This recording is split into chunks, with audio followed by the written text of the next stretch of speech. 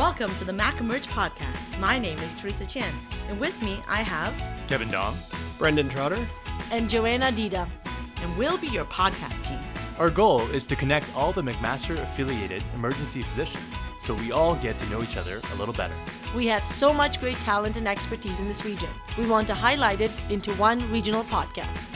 Each podcast features one invited guest to speak about their expertise or interests. Additionally, we will feature external speakers who have delivered regional rounds at one of our teaching sites. And don't forget about the residents. We'll be featuring stories about our residents and what they've been up to as well.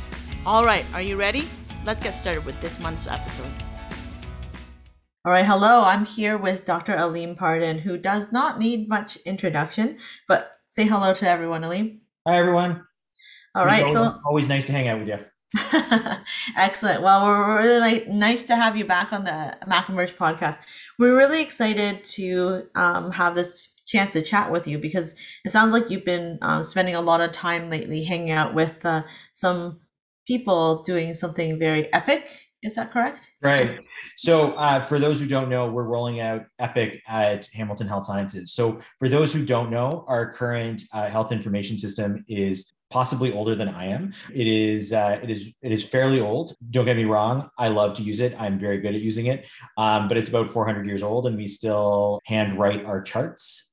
So we are now moving into a renewal of our hospital information system, i.e. we are buying a brand new system, which is called Epic, which I know lots of other hospitals use. So it's really exciting. Epic, and I think there's Cerner. There's only a couple of those big name brand kind of EHRs out there. So I think most people have probably heard of Epic or used it themselves. Yeah, so there's a few out there. So there's Epic, Cerner. There's something called Meditech Expanse, and then there's one more, but the name doesn't come to mind, but there's a number of sort of big ones out there. Epic is probably the biggest out of all of them. It has lots of different modules for lots of different types of environments. And certainly for us at Hamilton Health Sciences, particularly with all of our regional and specialized services, the decision was made that it was probably the best one for our needs. Most of the teaching hospitals have it. Most of the children's hospitals have it. And since we're both of those things or have both of those things sort of within our basket of hospitals, it was the best option for us. Yeah, that's very cool. And I mean, you read about articles about, clicks and people having trouble with some of these EHRs. But I mean, at the core of it, the functionality of it, and there's a lot of affordances that come with it too, right? I know that there's some downsides, but what role have you been playing in this whole Epic transformation process? And can you walk me through what are the cool things and what are some of the things that you've learned along the way? For sure. So I am the post-grad rep on the Epic rollout committee. So I basically represent post-grad, and I'm looking primarily, for me, I'm mostly looking at how do we get the learners best spun up on a system. Of course, the advantage I have with that is that the learners are probably going to be the ones that are going to use it the most effectively and the fastest, partially because they've already had some experience working with it at our partner hospital in town, St. Joe's, and also because they are very comfortable sort of in the digital world, and so therefore will likely be able to work with it fairly easily. So some of the neat things that we've sort of seen is that there's lots of ability to personalize the system. So, for an individual who's using it, if you tend to do something the same way lots of different times, you can set up like an order set to do that. And it's one click. It's not like multiple clicks. If you're someone who's, note for chest pain in the emergency department is the same from one patient to the next, you can actually program that in and you sort of put that in and say, Aleem's chest pain history, and it just populates. You don't have to sort of go through and sort of type it all in de novo. So there's lots of different ways of doing that. The one thing that we have heard both from the team at Epic, from our own users who have sort of used Epic in other environments, as well as from, again, our colleagues over at St. Joe's, is that the more time that you spend learning the new system, practicing with it in the playground environment, there's actually a playground environment where you can go and play around with it, setting up your user settings, the more confident that you'll feel at go live and the easier it'll be for you. There's also some really great mobile applications. So both Haiku and Canto are sort of your mobile applications. One is for mobile devices, so like one for phones, and then there's another one for tablets. They're optimized right now for iOS. There's a few things that you can't do if you're on, say, an Android operating system, but you can do a lot of these things on the go.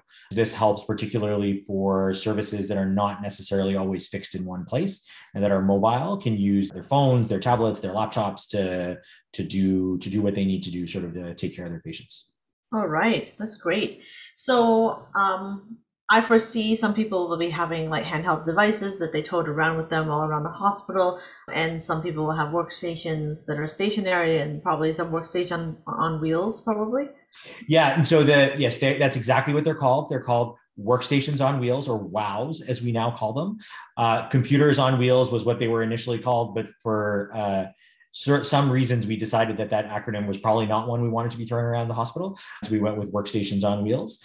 And so that's actually another big thing that's coming, is actually we are optimizing our IT infrastructure at the hospital as well. So there's a whole new fleet of computers and mobile computers and desktop stations that are sort of rolling out, so that we have lots of devices for every physician, resident, student, nurse, RT, everybody who needs a computer in the building or a workstation will be able to access one. Very cool. And so it sounds like the digital now is going to be a lot of customization and a lot of kind of integration of things that you can do. But on the back end, I foresee there being quite good advantages for an emergency department as well in terms of analytics, right? I know that Sean Mondu is like jumping up and down cheering right now because I'm going to say the word data. And I'm going to say it 3 times, data, data, data. But I feel like that's what we're going to actually have at the end of the day is so much more rich data. Oh, for sure. I'm actually surprised Sean has not appeared magically in the screen as he normally does when we say that. And so absolutely. So there's actually some really neat stuff that comes along with this.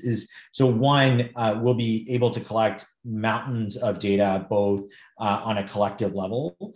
Epic actually has some really neat features where you can sort of sort data based on any number of factors. And because of the way that data is collected, if somebody is in isolation, somebody is in step down, somebody, has their vital signs checked, there's lots of things that actually come into play from a data standpoint. So it'll be really exciting for us to be able to look at some of that back end data to see how we can optimize patient care in the moment, as well as sort of on a system level, our ability to find out, how many patients do we get on this day when there's a big snowstorm? We could probably pull that without too much difficulty, right? As long as you can identify the days. And then also on like an individual level. So, our historical data has shown that when these 3 vital signs parameters all fall out of whack, a code blue follows soon afterwards. So we'll be able to intervene earlier on those patients. And actually you can build in flags and warnings so that when patients have those types of features, it can send an alert to the nurse, to the physician, to the team to say, by the way, your patient in room 3 has now met these criteria. You should go and investigate. And so, the back end data has the potential to be really cool. The other advantage we have is that because us and St. Joe's are now using the same system, we now will have access to citywide data on a very similar platform. And so Sean and I have actually had some discussions, and I know we're going to have more about how can we leverage that data to help with both operations as well as patient care. Yeah, and I actually see a lot of educational applications too. I know that we've had some guests with the US that we've intersected with, you and me, and at least with the way that they've been able to harvest some of the data for learning analytics for the trainees about certain kind of analytics that are relevant to them, like things that they would be in charge of that, that aren't dependent on the staff. Like for instance, a resident can be overridden by staff that says, hey, you should get a CT. But I could imagine there are certain things that the residents, like, reassessment time or what time they actually get to discharge the patient, things like that. I feel like there's like lots of analytics that we can start isolating that can be specific to helping trainees start to identify where their practice gaps are, or the kinds of cases that, maybe they're slower on antibiotics consistently across all instances with all staff. I think it'll be kind of exciting to see where there's ways that we can improve and help people foster their learning. And that's not just for trainees too. I think that's for staff as well, right? So a lot of our staff physicians, we don't get a lot of data and reports back. We don't have people observing us all the time the way the trainees do. So this might be a great way to get that. Absolutely. So there's some really neat stuff that we've seen out of the States in terms of generating physician level reports, right? So you can look at, what is now the challenge, of course, in Emerge is time to be seen is always a little bit variable depending on sort of what the wait time is when you get there. But, from the time you see a patient till disposition time, how many CTs do you order? How many ultrasounds do you order? Of what type? How long is your time to decision making? How long is your time to antibiotics? How quickly do you make decisions after a reassessment has been put up? And we can run those reports not only for the staff physicians, but also for the residents. And particularly for our senior trainees who are on their way out to independent practice, it'll actually be fantastic. They can also look to see, I've seen lots of chest pain, but I haven't seen a lot of oncology. Right. So maybe I should pick up all the oncology patients who present to the Emerge on this shift. Right. Or, when I work in the Peds Emerge, I've seen this population, but not that population. So maybe I need to work in, the summertime when we get lots of that population. Right. So the thing I think about is I have known a lot of pediatric fractures. Okay. Well, we're not necessarily going to see as many of those in winter as you will in sort of the summer. And so maybe I should come and work in the summer. And so there's actually some really neat things that we could do with that data that would help the residents significantly in terms of, guiding their own practice. And also, frankly, from a staff physician standpoint as well, taking a look at some of the data around how well are you doing in this particular area? And then is there a way that you can, perhaps adjust the system to work in your favor, right? So when something pops up, it forces you to look at it right away. So you can say, okay, now I can improve my 2 antibiotic time. Yeah, I think that in Calgary, at least, I know that another Sean Dowling, has been working with Laura Cook, who was the Associate Dean of CPD at the time when she was doing actually her PhD. And they looked at the way that you could actually get some of these reports and then actually meet with a small group and actually talk about how you could improve some of your statistics or your analytics and improve. And to this day, I think there's still, that program is very, very successful. I definitely have had Catherine Patoka, who's the program director there, say, I can't meet at this time because I have my small group learning and we're going to be going over analytics, and she'll ditch me for that. And so, I mean, she looks forward to it because it's something that she really treasures and enjoys. And so I imagine that hopefully we can get those kind of analytics that can help us get excited about meeting and talking and discussing and improving what we do. Absolutely. And, I think there's a number of things that this brings up. And, the other advantage with this system is it will hopefully become the single source of truth for information for our patients and also, frankly, for our staff. Like, it's the data, the amount of data that we can get out of this has the potential to be so good and so rich that there's lots of good things that we could do with it. So yeah, absolutely, that stuff is coming. Now a question, is it also integrated with things like our healthcare aids and our paging system and all that other stuff? Like, because there's a lot of this other stuff that could make our lives more efficient if we could close the gap. For instance, how long it takes me to get in touch with a radiology resident after hours, or how quickly we can get someone to be at the bedside, or how quickly, someone is able to, reach someone who can help the patient transport out to the ward, for instance. I feel like all of these little things, are those kind of the analytics that we can get in Epic as well? Absolutely. So there's some of those analytics are definitely available. One of the other things, actually, we've been in discussions with radiology, certainly I have, about our radiology processes. So for example, one of the advantages, so one of our challenges right now is the reason the radiologists like to talk to us is because our requisitions are sometimes less than legible. I think we can go with that. And so, they want to be able to read what the story is and what we're looking for when they're doing the CT so that they know how to protocol it and they know where to look when we have a question. And so with this new system, our recs will be electronic. And so it'll be very easy for us to type in our consult and say, patient comes in with left lower quadrant abdominal pain, tender, guarded, white count of 18, please rule out, diverticulitis. And they'll be able to read that and then protocol it on that basis. So the hope is that we will do away with the phone calls to radiology for imaging unless there is a specific question, right? So I'm looking for this, what is the best appropriate test for that, right? Type of thing, as opposed to us having to call them for every study. And so the other advantage that we get is there's a neat feature in Epic called Secure Chat. So it actually enables you to do non-urgent chatting with, consultants, with the radiologist, with, the RT potentially that way. Now, this is not meant to replace paging for sort of urgent and emergent things, but certainly for sort of like, day-to-day type of tasks. There's that. There's also the potential for sticky notes. So if there is a, patient needs a bowel routine, you don't need to pay someone about that. You don't need a secure chat for it. You can just put a sticky note on the chart that says, next time you come by, can you deal with this issue type of thing. All right. Okay. So I think we're basically, I think I have a pretty good idea of how this is going to change. Obviously it's different, and all my colleagues at St. Joe's have warned me that it'll be very different when actually, rubber meets the road. And I think that there will be a learning curve, and there will be, lots of hiccups here and there. It sounds like there's a massive entourage of people, just like they did with St. Joe's. They'll be at our elbows and helping us. So that's awesome, right? Yeah, so the training is starting now. So, people are getting registered for training this coming month, and then we start training in March, April, May. So there's a combination of training as well as user setting labs and learning how to use voice recognition and documentation tools and setting up your mobile devices. So all that's happening over the next 3 months. And then on Go Live, the intention is that there's going to be a ton of at elbow support, oftentimes from IT students who are going to be floating around to help us with, the remind me how I do this on Epic. At least, that is the initial goal for the first Go Live period. We're also ramping down any non-essential work during that time so that we're in a good place to be able to launch something new.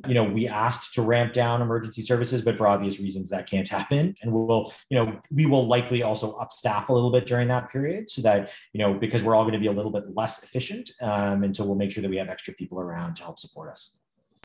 Excellent. And so I think there's a couple of other people that have been very much involved. And so who are some of the other Epic kind of champions, I guess? I don't know what to call them, but people who have been involved in Epic. I know that you've been at the table. I know Kuldeep's been at the table, but I think we've got a couple other people that maybe locally people could turn to as people who might be helping with the education and the rollout. So within the Emerge, the people that we have are Alex Chorley and Kyle DeRoche are going to be our two trainers for the general side of the department.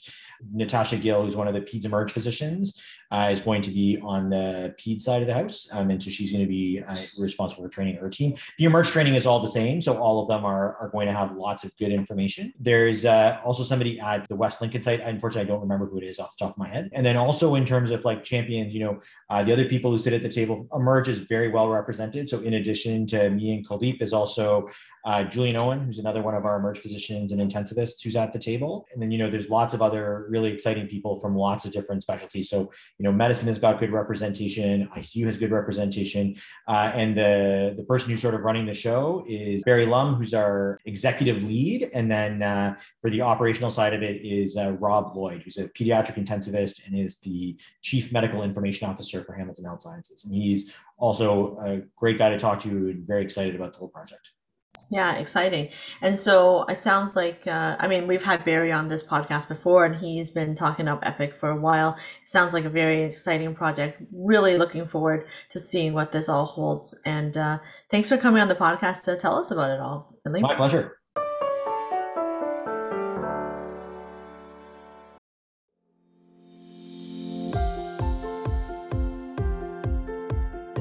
Welcome to Residence Corner, where you will learn about some of the awesome work that our McMaster Emerge residents have been up to. Hi everyone, welcome to this month's episode of the Residence Corner. My name is Spencer. I'm one of the PGY4s in the FRCPC program here at McMaster, and I'm joined by Dr. Katie Hayes. She's one of the +1 residents at McMaster.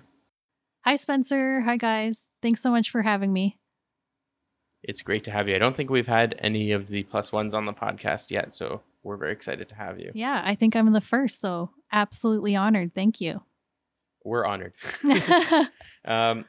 So I guess we could get started. Can you just tell us about your path to the +1 program, how you ended up where you are today?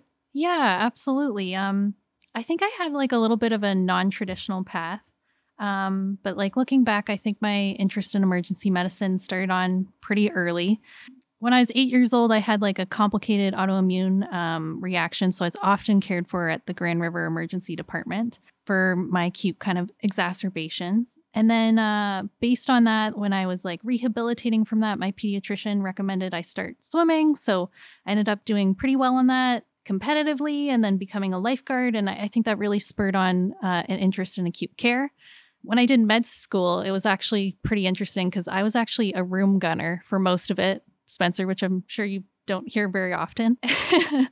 A pretty different world. But I think that was because I just found a really great research mentor, Dr. Janet Pope, and she was just a total badass dynamo. Like she had 8 kids, over 200 publications, and we had a lot of fun. And I had a lot of fun kind of growing under her research mentorship and learning how to write a paper and present and go to conferences. So when I finished up clerkship, I had Emerge at the very end. And I was pretty surprised at how much I loved it. And really that kind of meshing between medicine and procedures and seeing all different types of people, all different types of presentations, ambulatory to critical, and that real-time medicine that was just really a real treat for me to get to work in real time. So I remember talking to one of the +1 residents there saying like, oh man, like I wish I would have known about this earlier. I really enjoy Emerge, but I think it's too late for me at that point. I felt old as a third-year medical student, although I wasn't. And she said, well,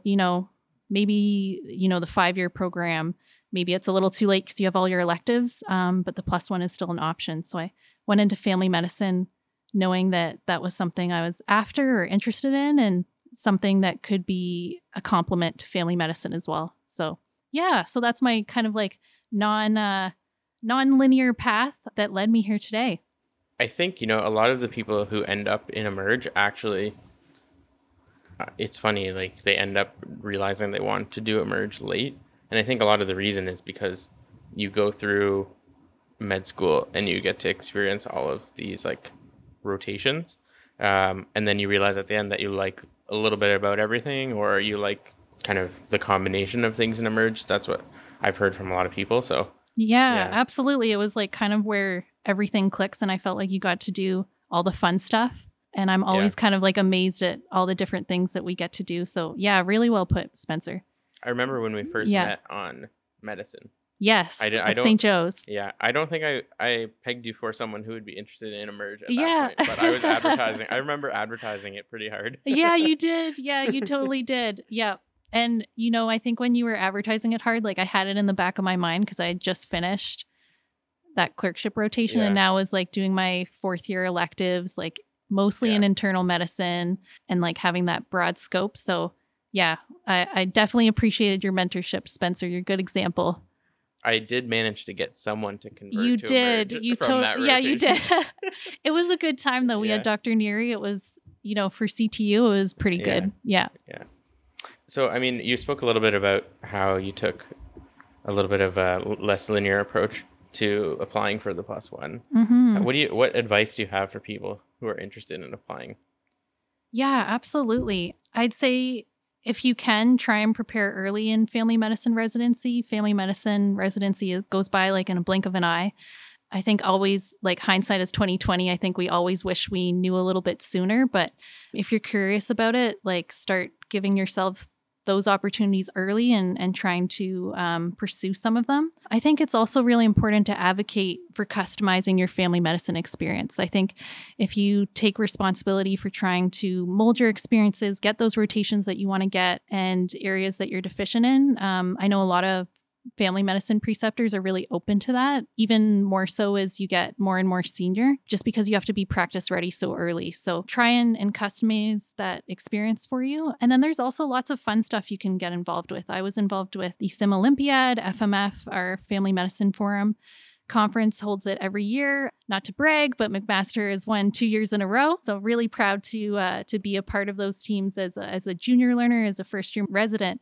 Second year, we missed out into the pandemic. And then this year, as +1, I got to team lead it and we won. So that was great. Casted ATLS are really fun to do as a family medicine resident. There's tons of really good apps out there and kind of some fun like EM and critical care Instagram and FOAMed options. And yeah, I'd say like those things are important. Try and round out your experience. And then probably one of the most important things I think in all areas of medicine is find a mentor that you really gel with and gives you what you need in a mentor. So for me, I think a big part of that too was finding like a female mentor, especially I think in emergency medicine, where in the past there hasn't been as many female mentors or female people to look up to. So for me, that was important. And it gave me kind of like an idea of, I can do this, or this is how I can deal with these difficult situations. And this is who I have to look up to. And yeah, it's super inspiring. And those mentors and that networking and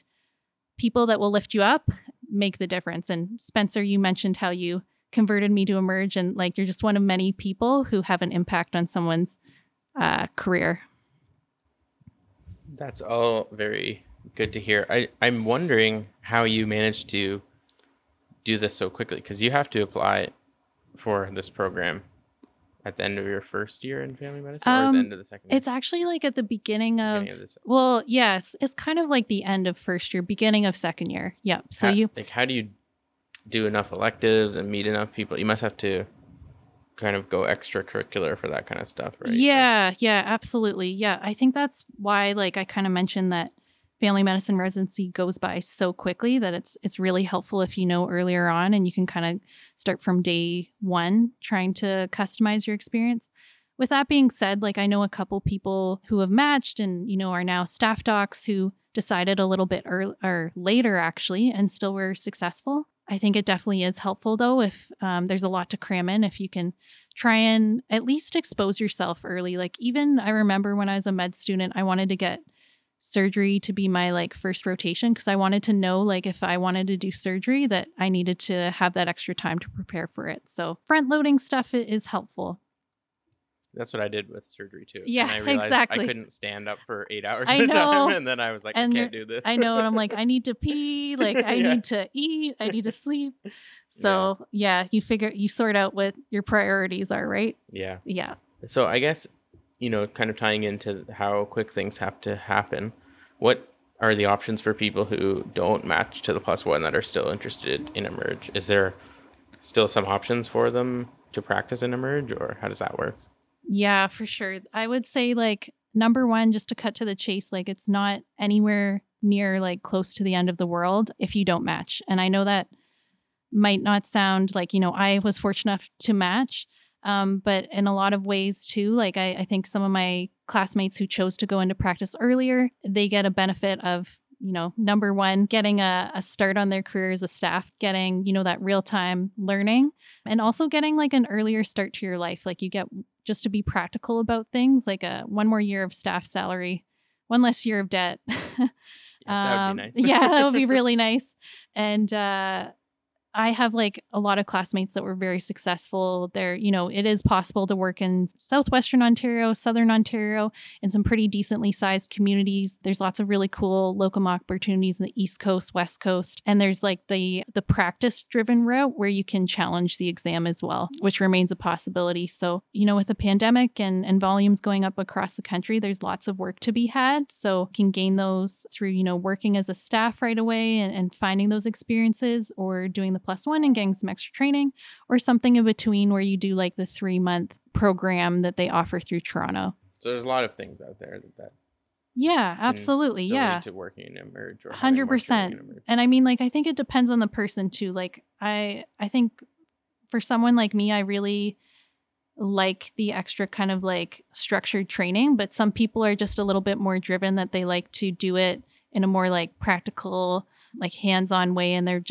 it works better for them to do something that is like immediately like all focused on Emerge and just throwing themselves into it. So I think it depends on your personality too. But I think, if you don't match, like it's, it's going to feel hard anytime you apply to something and you think you want it and you don't get it, but know that it actually could be a benefit. Like we said, like, you get to pay your debt off 1 year earlier, treat yourself.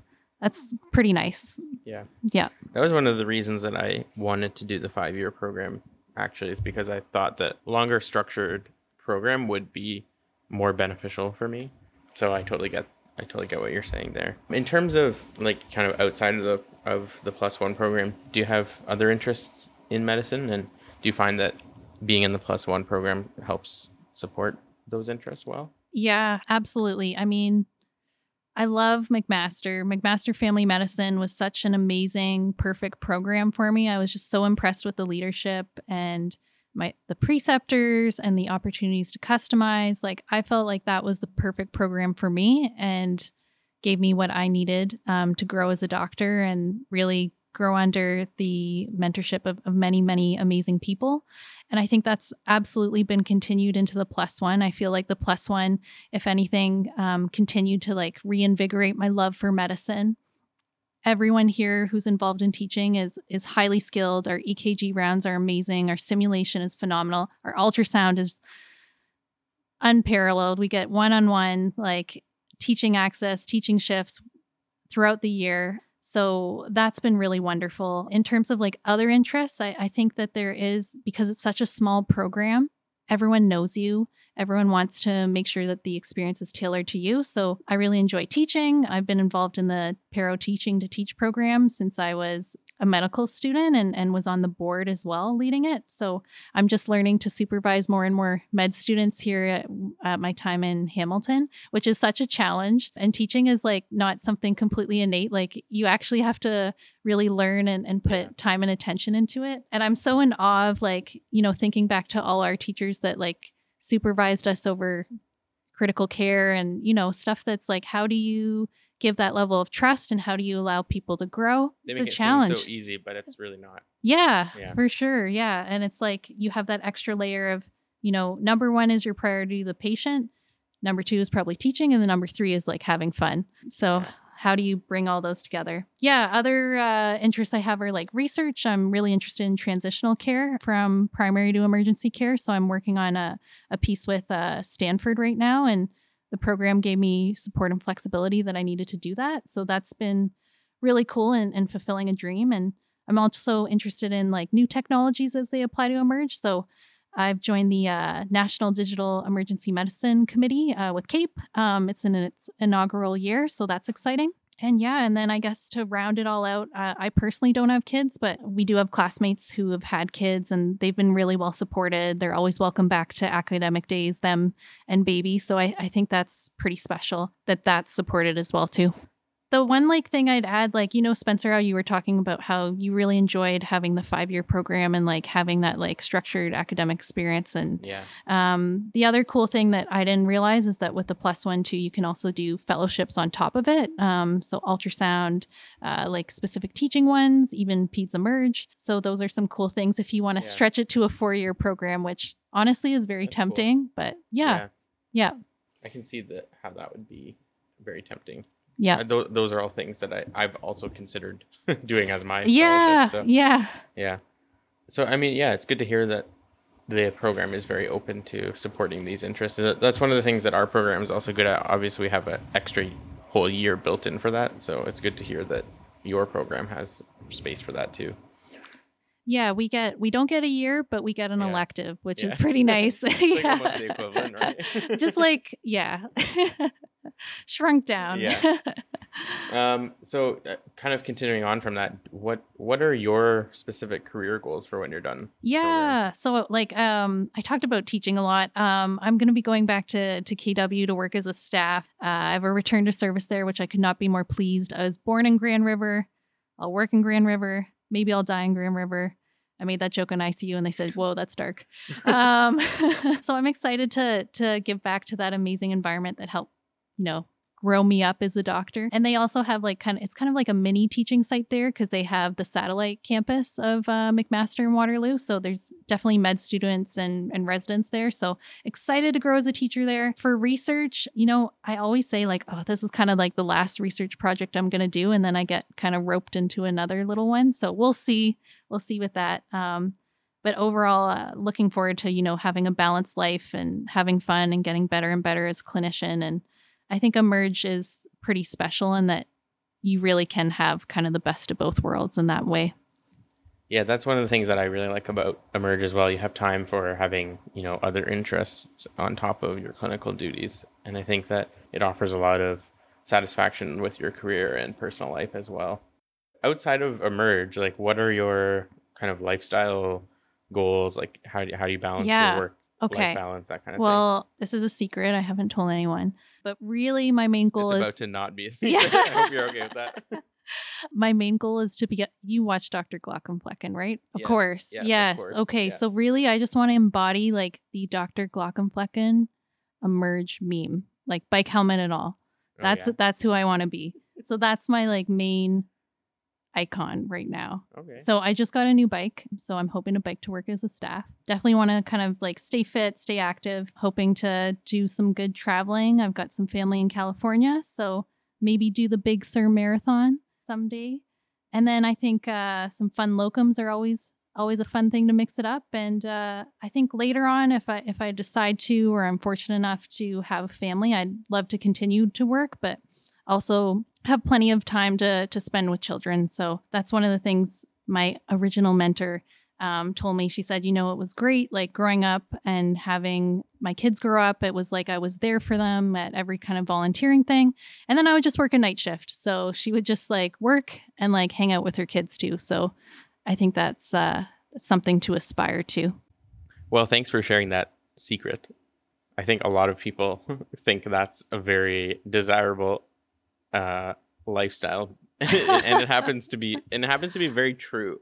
I guess Yeah. that's part of the joke, is that a lot of people are like that. And I think that's why a lot of us were also kind of drawn to emergency medicine. They say when you're looking for your specialty, like find your people. Yeah. And I don't know. I think that's definitely one of the things that Yeah. drew me to it. Yeah, for sure. I would probably bike to work if I lived closer than I do. So I totally get the appeal. But I probably wouldn't wear my bike helmet in the emergency. You have to wear it everywhere. That's the thing. It'll keep you safe. Stay safe, kids. Yeah. Okay. Well, thanks for joining us. That was a great discussion that we had. And I hope this is helpful for people that are interested in the +1 or people who are in the 5-year program or in the +1 program, just to hear about different perspective from it. Yeah. So yeah, I really, really appreciate you taking the time to do this with us.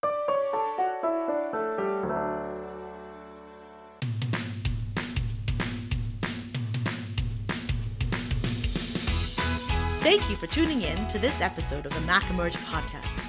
We hope that this brings you new information and helps you up your game so you can deliver better patient care to our region.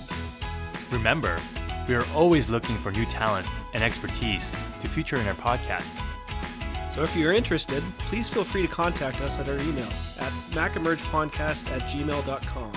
We're also looking to improve your experience, so please submit your feedback as well. Again, thanks for listening. Let's all stay connected. Mac Emerge out!